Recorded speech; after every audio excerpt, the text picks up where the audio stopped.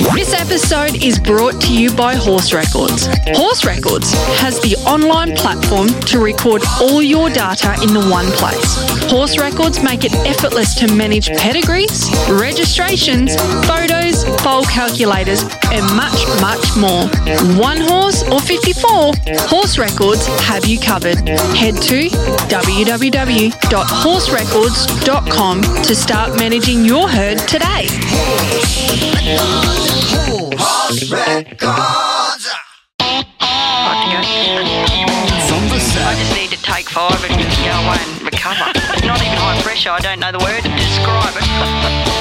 From the Saddle. I'm Caitlin Hewitt, and this is From the Saddle. The Great Western Hotel, circa 1996. A voice echoed calling the names of the cowboys and cowgirls that night. Little did they know he'd still be holding a microphone in the rodeo arena 28 years later, announcing for Australia's largest rodeo and being witness to some of the most significant changes and impacts, greatest moments and competitors that have all been a part of the Australian rodeo industry to date. Randall Spann is no stranger to a microphone, and we are honoured to have him in front of ours today to share his journey. From the Saddle. From the Saddle. Randall, thank you very much for joining me. Your voice is not foreign to the competitors and spectators around the nation, as you are the most well-known rodeo announcer. How are you? Yeah, very well, thanks, and thanks for having me. Our pleasure. Mate, it all happened a bit mysterious, well, not mysteriously, but randomly, I guess, ending up in the rodeo arena with the microphone. How did you get the task on that very first day? Mate, it was funny because I've always been involved in rodeos, but never had any intentions of becoming an announcer. But I was actually going back to the Great Western days when they used to have the bull riding in the small arena there, and I was actually out at Robert McPhee's place shoeing horses, and Dugan rang me and said that their announcer that they had been using had pulled the pin, so I needed to go in there and help him out and do it. And I said no, and he said, well, I'm coming to get you. So basically I finished what I was doing and I went in and I'd done that night, and yeah, I've done it ever since. Right. So what era are we talking? Oh, mate, that'll be about 1996, I'd reckon. Yeah, right. Thereabouts, yeah. They were good years for the rodeo, weren't they? They were great years, yeah. Around that era and a little bit before was the best years, I reckon, yeah. A lot of people know the Great Western for what it is now, but what was it like back then? It was better than what it is now.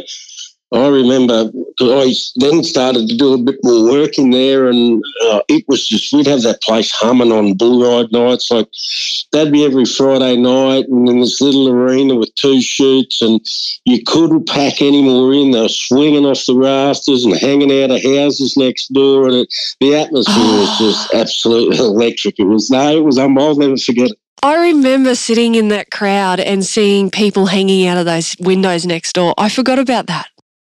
Yeah, well, that's gone now, but there was an old one-legged bloke, old Pop and Mick, that used to live next door there. They were like your 2 local old drunks, and everyone would get up in there. That was behind the chutes there where the mango trees are, and they'd all get up in the houses there. They'd be everywhere. They were great days.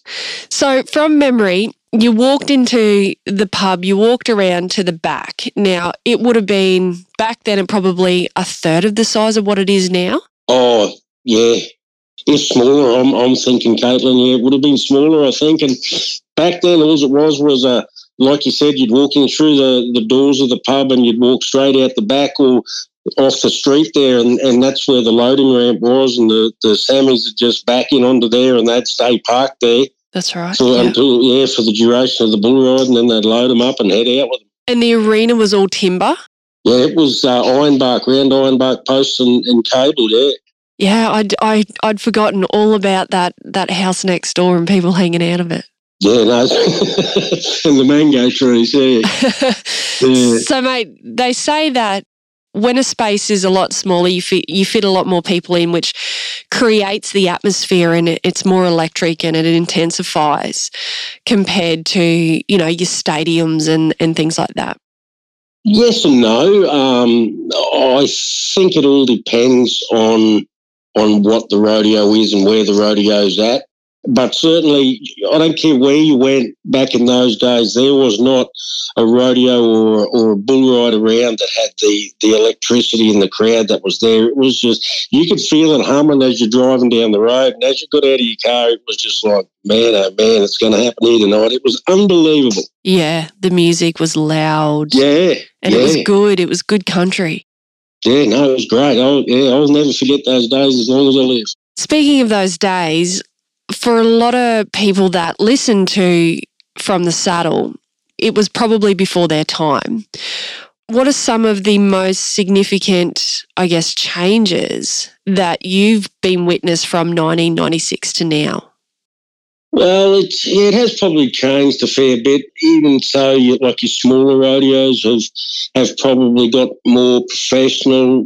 They run more to a specific time. Like back when I was doing full rodeos, it was nothing to turn up and start a rodeo at 2:00 in the afternoon and walk out of the arena at 2 or 3 o'clock in the morning. They were just sort of long, drawn out shows. Where today I guess because it's got more professional and more professionals are involved in the sport, they've worked it out that a performance only needs to be 3 or 4 hours to get the maximum out of your crowd. And I mean, you can't expect your arena personnel or kids or families to sit there for 10, 11 hours or 8 hours even. I mean, the novelty wears off. You want them short and sharp. And I just think that's probably one of the biggest changes. And maybe the way the Cowboys dress, I guess, has changed a fair bit too. Like back in those days, bronc riders or bull riders or whatever it might be, they'd all turn up in their cowboy gear and they'd leave in their cowboy gear. Where today you see a lot of young fellas, they'll turn up in a T-shirt and a cap and they'll put their cowboy uniform on just before it starts and they'll change as soon as they're finished. You go back to the 90s and, it was simple. It was Wranglers. Yep. Wranglers for the men, a nice printed button-up shirt. The women had all the colours in their Rockies and their Lawmans and Wranglers. Now there seems to be so much more available, I guess, in sense of fashion. But like you said, there are competitors now that, they turn up in shorts and slip-on shoes and, shirts they pulled from their gear bags. I guess it's a different era. I don't know. Do you feel like there's some sense of pride that's been lost somewhere along the way?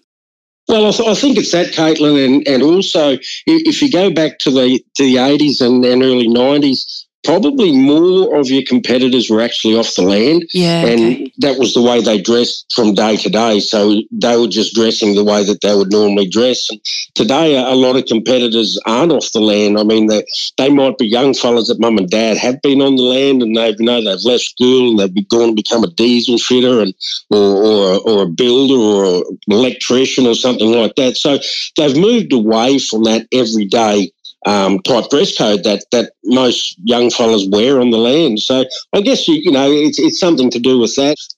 I think the Cowboys is still there, but it's just sort of, the dress rules or code, I guess, have certainly changed in that respect, which I sort of think is a little bit sad, and maybe that's because I can relate back and I dress the same as what those guys did back then and I still do every day. So it's, I guess I relate back to those days a little bit more, but I just like that, when you turn up there and you see Cowboys dressed and they're neat, they're tidy, and it just, to me, that's what makes them professional.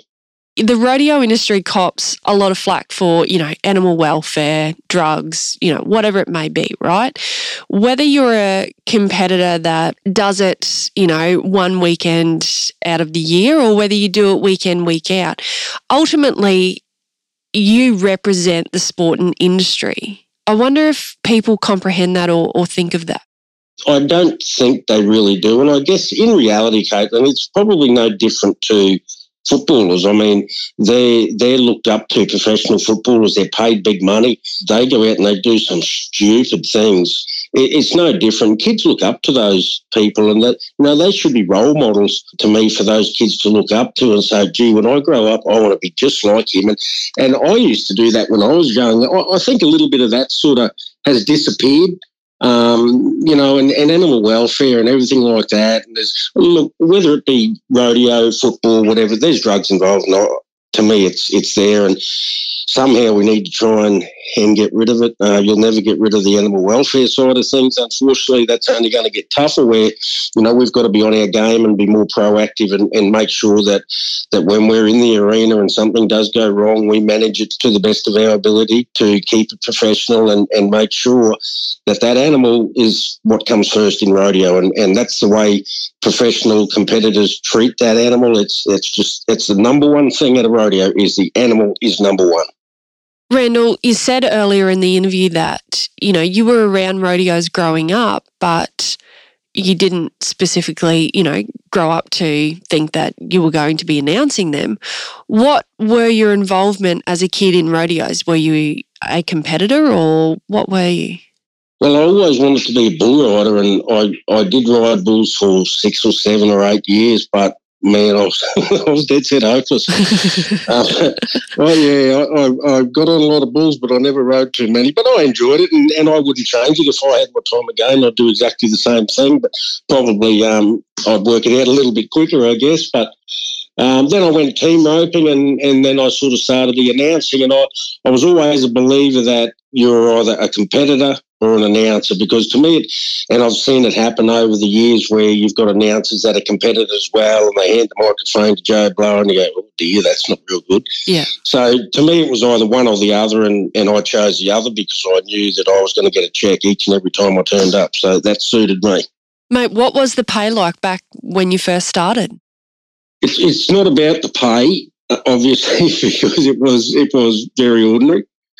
I don't know, mate. I think to do a bull ride, I was getting around $150, and maybe a full rodeo was $250, maybe $300. Maybe. So let's say max $300, and like you spoke about, back in the 90s, rodeos went for, 10, 11 hours. Yeah, work it out over an hour. It's not much. Absolutely. So, Randall, how many rodeos would you announce at every year in your prime? Like now you're pretty much semi-retired from it, but in your prime, how many per year? Mate, when we were flat, we would be doing 45 to 50 rodeos and bull rides a year. It was solid. There's weekends where you do, a couple of bull rides and a rodeo or something like that. But it was hectic, and I don't know.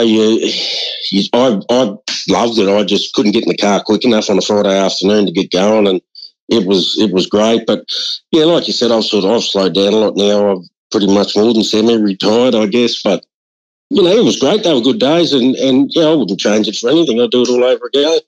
So, who were your travel buddies?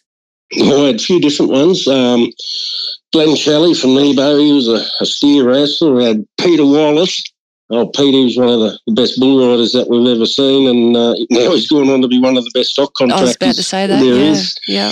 We had our mates and we had a few different cars, and, there'd be 4 or 5 of us in 4 or 5 different cars, and we'd just chop and change, and your turn to drive and your car this weekend, so away we'd go. But it was generally, the likes of Pete Wallace's, the Glenn Shelleys, the Jared DeGuaras, those sort of blokes, yeah. I get the sense it was, mateship and family. Yeah, it was. We used to, there was a fair bit of larrikinism go on.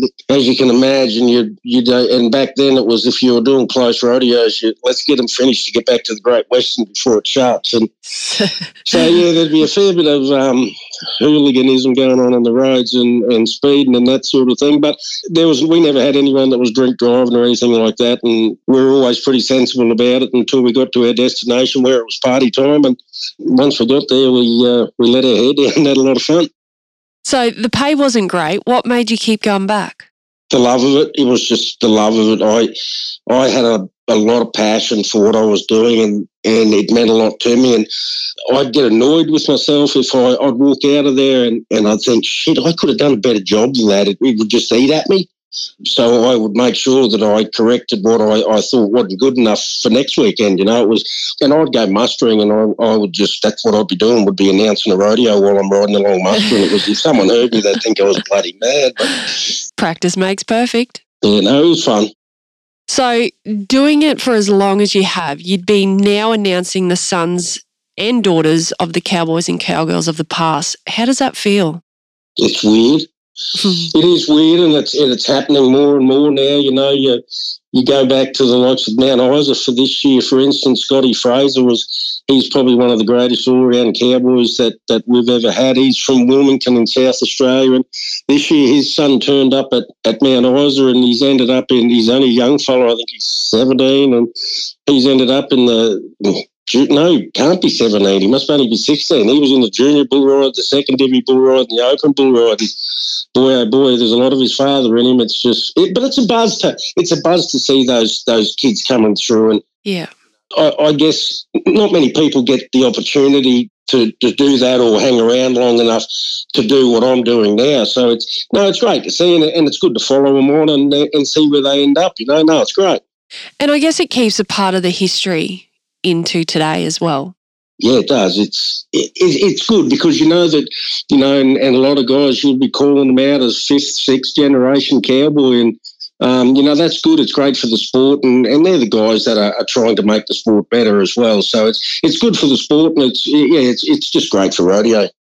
What do you believe it takes to be a good competitor in this era? Oh, well, it's not about the money because the prize money is just not there. Look, it's probably no different to what it ever has been. It's a lot of grit. It's a lot of determination. It's a mind game rodeo. It's very heavily mind involved. You know, you've got to be sharp in the mind. You've got to be fit. Practice is what makes anyone good at anything. So you can't just expect that you're going to turn up and jump on a bull that's 900 kilos and win the bull ride, and it just doesn't work like that. So there's a lot of work involved in it right from day dot, and that's got to continue on right throughout your career. And in the day that you lose that want or that try is probably the day it's time to say, well, I best hang them up, because you don't get too many second chances in the rodeo game. It's not a matter of if, it's a matter of when you get hurt. And, you know, some guys get hurt more than others, obviously, and that's just the way it is. But you certainly got to have your wits about you, and you've got to stay 100% focused. Do you know, growing up, my brother did boxing, and he's an Australian champion and, you know, Golden Gloves, Queensland, all that. And then he made the switch to bull riding, and my mum made a comment one day that she'd much prefer to watch him ride a bull than be in a boxing arena. Yeah, I guess each to their own. I don't know. I think I'd head the other path. But, yeah, me too. You look at Troy Dunn. Well, you know, he's one of the greatest bull riders that this country's ever seen. He's been a world champion. Well, I just seen something on Facebook yesterday, I think it was, that he's just won some boxing tournament up in Mackay. So, you know, he's just incredible, that bloke, and he's obviously stayed fit, and he's kept himself fresh in his mind and alert. And, you know, I'd rather be, I don't know, bull riding, boxing. It's 6 of one, half a dozen of the other, isn't it? You're going to get a bashing either way you go. You know, fitness is one thing. You have to be fit to do the sport. You've got to be fit. I think bull riding or bronc riding or bareback riding is probably more of a mind game. Obviously, because, I mean, you're not just standing there going toe-to-toe with someone your same weight. You're matched up with something that's a hell of a lot heavier than you, and there's no timeouts. You can't blow a whistle and stop play. It's once you nod for outside, you're out there, you're on your own, and you're in charge of your own destiny, and you just got to hope everything works out. And that's why, to me, it's very important. And I would tell any young fella that your mind has got to be just 110%. It's just got to be just there, and everything's got to be focused. You know, otherwise you'll come undone. Randall, you would have witnessed a lot of great competitors over the years. Can you spot the good from the not so good as they come in? Yeah, you can. It's you know, as soon as I've seen young fella Fraser in Mount Isa, you go, holy doodle, there's a future here. Or, you know, you can see it within the first 3 or 4 jumps, whether it be a horse or a bull, that there's a lot of ability there, and it's just up to them from how far they manage it and take it. But, you know, it definitely, to me, it sticks out, and I don't have any problem seeing it. And it would have been no different to someone looking back at me and going, why is he doing this? It's just crazy, you know. But, yeah, you can certainly pick the good ones from the not so good. You know, the one competitor, and I reckon you'll agree with me, that makes it look really easy is Benny Seeds. Yeah, no one has made bull riding look as easy as Ben has. I announced and travelled with his father, Rick, for quite a while, and Rick was a great bull rider, bareback rider and bronc rider, but Ben just made bull riding, it's just effortless to him. It's like he's just a part of it all, you know. It happens. It's unbelievable to watch. And if anyone had the opportunity to watch him and know exactly what we're talking about, and for those that didn't, I feel sad for him because he was certainly something to watch. And just the way he stepped off him like it was nothing. Yeah, he's got that ability. It was just Aaron Cryer is now, I think, a 4 times PBR bull riding champion of Australia in a row. Well, he's got that same sort of knack. He doesn't look as effortless as Ben, but getting off, it's just so simple and neat. And that get off and that getaway is, you know, it's important too. So those guys are just lucky that they have the ability and it just happens for them. Randall, do you think there's been, you know, a handful of competitors that have helped shape the industry? Yeah, definitely. You'll always have the standouts, you know, in each event that sort of work together and try and make rodeos. You'll see them get together and run a rodeo, and that's sort of a little bit what I was talking about before, which has made rodeo better as a spectator sport because you're getting performances run quicker in 3 and 4 hours, and everyone's leaving wanting more, and that's exactly how you want it. So without those guys that understand what an event is about or that sort of thing, you sort of lack that there, and we probably never had that years ago. So you see more competitor participation in, I guess, committees and that sort of thing now, which is a big bonus for rodeo. It's great, and I hope we never ever lose that involvement in the sport. Otherwise, we could end up back where we were. From the saddle. From the saddle. We all know how hard it can be to keep our finger on the pulse when it comes to breeding season. Horse Records has the solution for us all. Designed and managed right here in Australia, Horse Records is your solution to keep track of everything from performance, vaccinations, worming, pedigree, progenies, registrations, and much, much more. Head to www.horserecords.com to start managing your herd today. Horse Records. From the saddle. From the saddle. So, Randall, as the main man in the arena trying to keep the crowd engaged, what do you do? How do you do that? It's one of those things I think you either can or you can't. You've got to be able to read a crowd. It's probably not so hard when you're at a bull ride or rodeo that's only a performance, you know, that's only going for 3 or 4 hours. You can sort of step up and go hard most of the way through it. But you sort of, when you get to a Mount Isa or something like that you're out there for 4 days, you've sort of got to pace yourself, and you've got to know an event or a competitor, you know, that's matched up with something a little special. You've got to be able to bring them up and get them excited and let them have that moment. But then you've also got to have the ability to be able to let them down and just let them cruise along without making it too hard on them or boring. You know, it's a fine line to me to keep them in. And I can look at a crowd, and if I look at people and they're talking, I'm thinking, you got to change something up here because they're not paying attention to what's going on. Music is so important. The right music at the right time. It all comes together in building an atmosphere. But I think for me, as far as an announcer goes, it's definitely that crowd participation and knowing when to bring them up and when to let them down, when to just let them cruise along and watch. So, Randall, let's touch on Mount Isa. How many years since you've been announcing there? 21 this year. 21 years is incredible. Yeah, it's a long time to do one rodeo, but I love going back to Mount Isa. I don't know, there's something about it. It's one hell of a rodeo to do, and yeah, I just love going back there. It's awesome.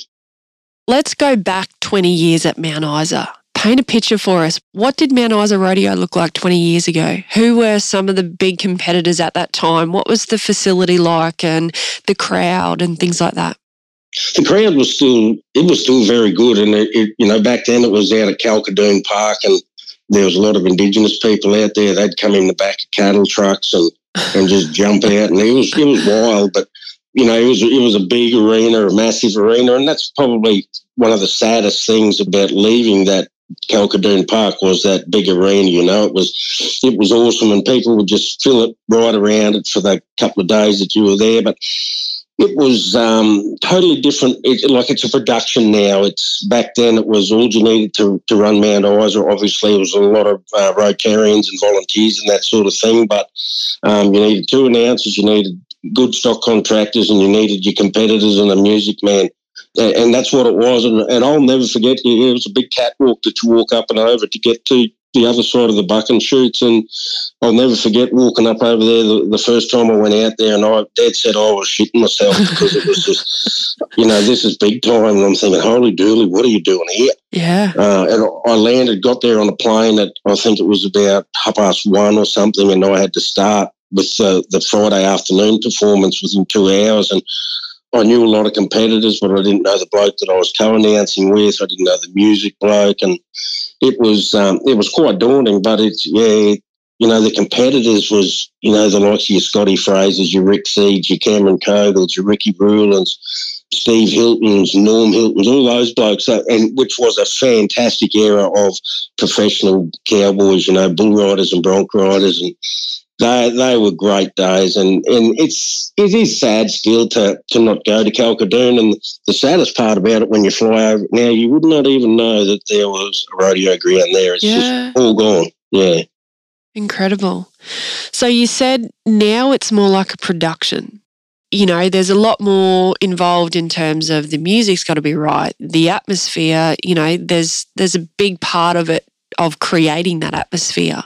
Yeah, look, the sound, Caitlin, it's as good as a Jimmy Barnes concert. I mean, the people that we work with on the sound are the people that do the sound for all those concerts they have there at the completion of the rodeo and after each night. So you're working with proper professionals in their industry. So they make you sound good, which is great. So that's something you haven't got to worry about. But it's, like this year we were right to the 11th hour whether we were going to even run a rodeo. We were all up there and waiting, and we were all prepared and ready to go, but the government hadn't made a decision and said, yes, you can, or no, you can't. So we were still waiting on production crew. There was 100 and something production crew. We were waiting to turn up and set stages up and all that sort of thing. It's just amazing what goes into that event now. It's truly professional, and it is dead set world class. It's a great event. Well, I guess known as the biggest rodeo in Southern Hemisphere, you have to bring the A game. Like, the audio quality is paramount. Yeah. If people cannot understand you or hear, then they're not going to want to be there. That is dead right, and I can tell you now that one of the big complaints, Caitlin, that you always got when you walk out of a rodeo arena or someone would call you over to a fence, we can't understand what you're saying. And I say, mate, go over there and talk to the bloke pushing the buttons over there. He's the music man. I can't help you. And that can either make or break an event too. So it is a very important part of it. It's no point having Adele singing at a concert if you got me doing the music for it, because it's only going to end up a disaster. And that's the way, this is. But it's so professional in that regard. It just blows you away. Walking into Mount Isa, your job is to announce. And like you just said, everything else is taken care of by the army of people that make it happen. And walking into a smaller rodeo and someone walks up to you and says, I can't hear you, talk louder, all that sort of stuff. Do you find that you have to take on that sort of role at the smaller events? Yeah, you do. I was fortunate that I used to travel. The bloke that used to do a lot of the music, DJing at rodeos and bull rides with me, was a bloke called Mick Jensen. Yep. Great bloke and very, very good at what you would know Mick. Terrific bloke, and we had an understanding, and I would just look at him or something, and he would know damn well whether I was cranky or what we needed to do. So it's very important that you have an understanding and a relationship with someone like that you work with. It's difficult when you go to a rodeo and you have never worked with the DJ there, and he doesn't know what you're going to do and you don't know what he's going to do. So it makes it hard, and you've just got to sort of wing it, I guess, and get the job done as best you can, because you've got committees there that are paying you to be there, and there's a reason you're there. So you've got to give 100%. And if there's a complaint after it, which there was quite often, well, you just I'll take it to the committee, mate, and we'll try and get it sorted for you for next year, and just do the best you can to make it right next time. I guess you become the face of the event. Yeah, pretty much. It's all coming back to you. I mean, it's like I said, the announcer can either make it or break it. It's important in a lot of regards and respects that man on the microphone, and it doesn't matter who it is, that he just gets it right and makes it work. And there's nothing worse, and I've been to them where you just go to a rodeo and you go, oh dear, this is a bit boring. Yeah, it just flattens the whole thing, but it's. Look, some people committees can't get who they want, so they don't really have a choice, and it comes down to that a lot of times. So they've just got a bloke that does the odd camp draft here and there, and so you just got to make do with what you got. Rendell, what do you believe at the moment is the biggest risk to the rodeo industry? I would definitely say animal welfare. It's becoming a bigger factor each and every year. It's, the eyes are upon us, and the thing is, everyone's got a camera these days with them, with their phone. So you can't afford to see. No one can afford to slip up. Even a competitor riding a calf roping horse or something like that. You cannot be seen to be doing anything wrong. And animal welfare is so important. It comes first, and we just can't afford to give them an excuse. Otherwise, they're trying to close it down, and if we keep giving them excuses, they eventually will. Yeah. Kay interviewed Shane Iker. Mm-hmm. He spoke about the animal welfare in the rodeo industry, and he said he's sat on boards and committees and had to explain that roping a weaner instead of a calf is actually more dangerous to the horse than a calf. And exactly. He explained that his bucking bulls, they've all got names, they've got personalities, they're the best bloody fed bulls. They're more fed than anyone realises. Exactly. Like stock these days, it's incredible the way they get looked after. Like bulls and bucking horses are all bred to buck. That's what they're bred to do. There's specific breeding programs that they have. You've got the likes of your Peter Wallaces and those sort of blokes, your Gary McPhee's, Gill Brothers and all those contractors. Well, everything that they do is bred to buck. It's not like they're just going and catching a brumby and bringing it in and see if it bucks. Those days are gone. Which is a good thing, because that was, actually where you'd see a lot of incidents that they didn't know what they were doing, those horses, and they'd, buck, and they'd come down, how they shouldn't come down, because they didn't have a clue what they were doing. They just put out a flank on them. So that's how a lot of accidents happen. But these horses today, they're trained and they're professionals, athletes in their own right, and everything is done right for them. They're brought up through the ranks. They're not just run into a rodeo arena for the first time and someone jumps on their back. There's dummies that get put on them, so they got a full understanding of what they're doing, and they know their job. Don't worry about that. They know exactly what their job is, and that's probably one big thing that has helped the rodeo industry as far as animal welfare is that. I wonder, as an industry, how we can. We're never really going to change the minds of the haters. It's just not possible. But what is something that we can do to help educate the uneducated? I don't know if you can do that, Caitlin. Some people's mindsets just can't change. I guess it's like eating steak and hating steak. It's one of those sort of things. Look, I think as groups, as committees, as professional associations, we need to be seen to be proactive in that sort of regard, and making sure that the younger generation that are coming through are also getting taught and trained in that respect as well, to make sure that they do the right thing. I think if we do that and we travel that path, I think, and we give them less and less, excuses along the way to nitpick about something that is not even an issue. And just make sure our young competitors or young people that are involved in rodeo have a full understanding of how the animal welfare works.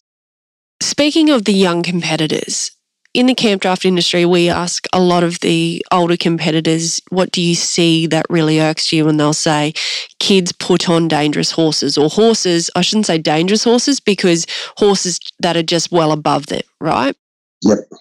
It would be very similar in the rodeo industry to have a kid just sit on a bull for the first time. There would be, clinics and schools and everything within the rodeo industry, yeah?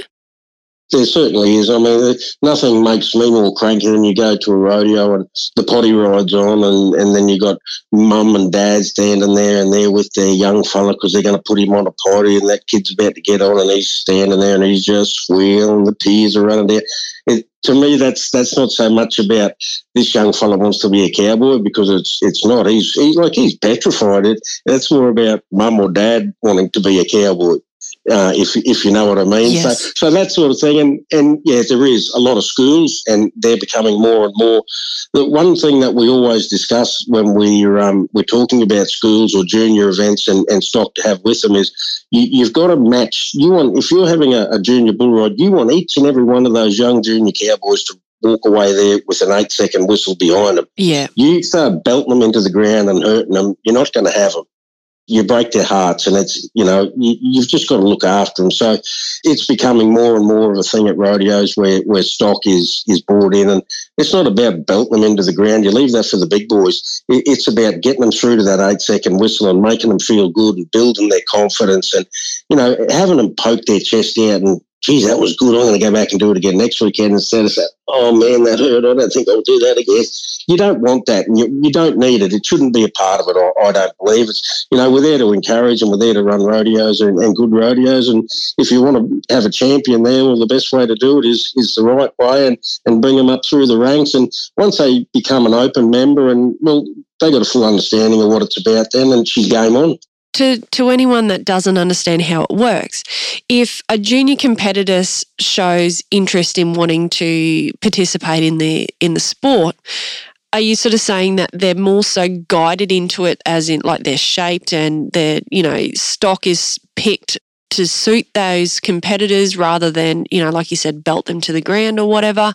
Yeah. Is that what you're saying?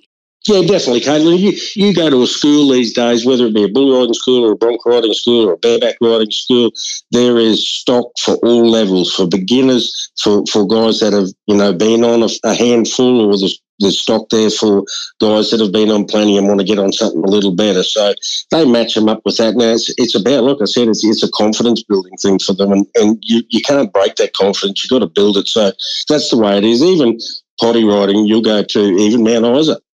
There'll be bigger kids and there'll be smaller kids. Well, unfortunately, it's a bit hard to go out and handpick, because you don't ever know who's going to get what. So our shoot boss, he tries to match up the smaller potties with the smaller kids, and just so you're looking after them and not getting them hurt. That's what it's about.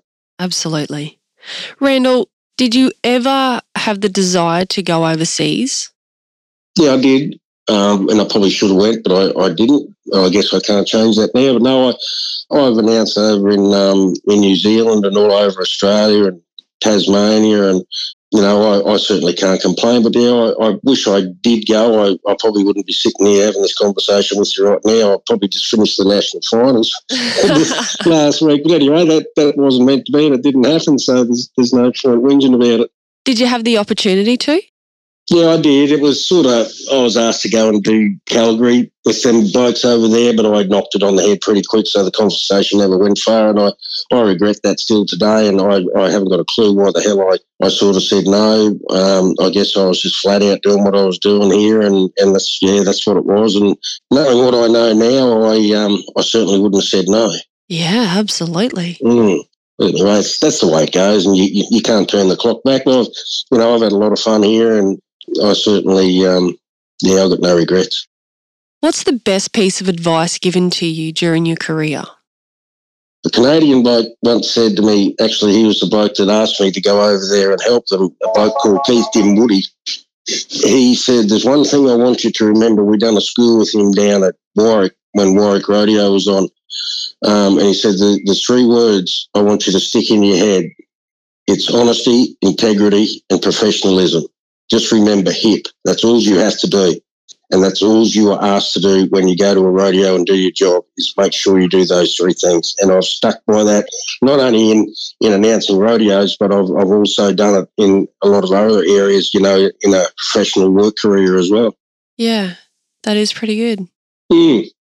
Randall, where do you see the industry going? Oh, look, I can't see. It's never going to be America.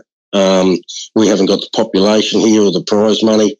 You watch the national finals over there and they're getting $29,000, $30,000 to win a round. Well, to win a bull riding title over here, if you win 14 or 15,000, you've had a hell of a year.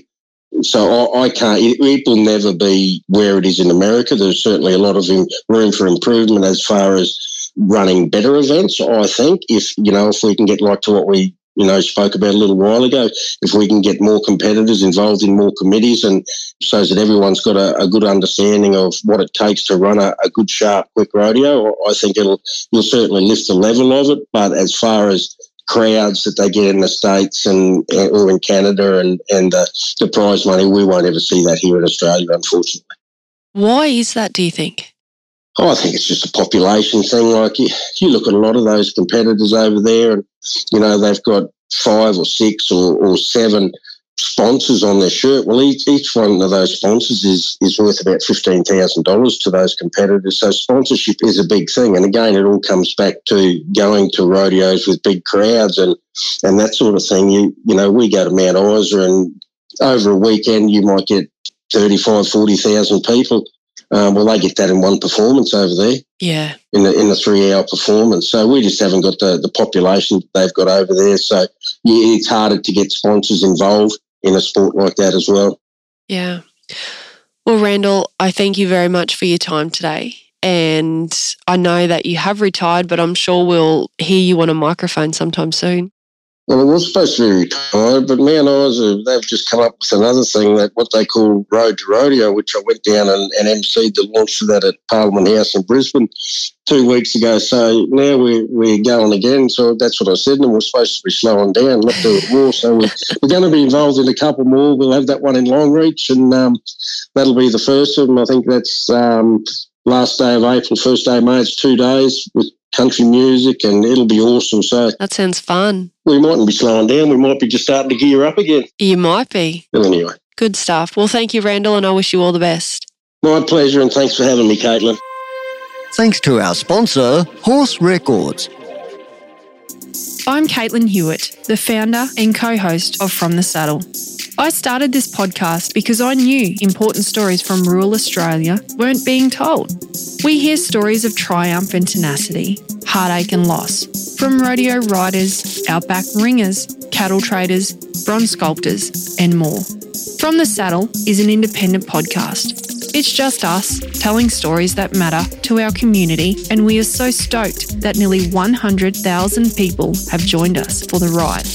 We're looking for partners this season to help tell these stories because we think they're worthy of being told.